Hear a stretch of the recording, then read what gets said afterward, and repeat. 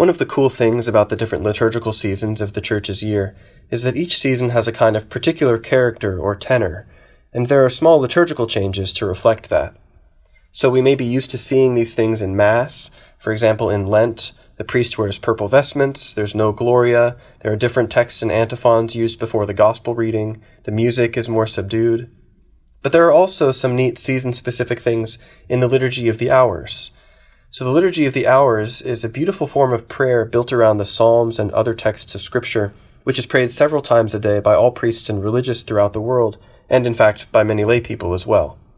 And there's some especially beautiful music for Lent in Compline, which is the night prayer of the Church, the night prayer in Liturgy of the Hours. And one example of this beautiful Lenten music is a Latin antiphon, which is traditionally chanted each night in the first 2 weeks of Lent. So here's an English translation. Keep watch over us, eternal Savior, that we may not be taken by the cunning tempter, for you have become for us an eternal helper. And here's how the chant goes. Effigila super nos, eterne Salvator, ne nos apprehendat, calidus tentator, quia tu factus es nobis, sempiternus adiutor.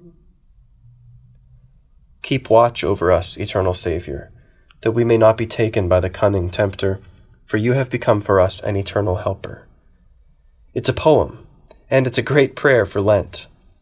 So that first line, keep watch over us, eternal Savior. In Lent, we're out in the desert with Christ. We're trying to deny ourselves and to take up our cross and follow him, but we're weak, and we sometimes rather easily fall away. So we beg Jesus to keep watch over us, just as a shepherd keeps the night watch over his flock. And then the next line, that we may not be taken by the cunning tempter.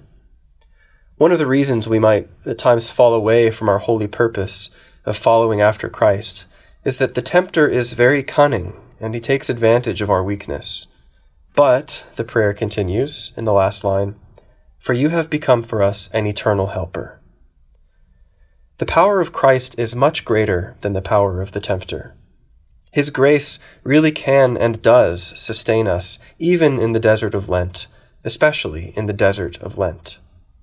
So cling to Christ, cling to him, and don't allow discouragement over weakness or temptation to draw you away from him, because he is our eternal helper and our Savior.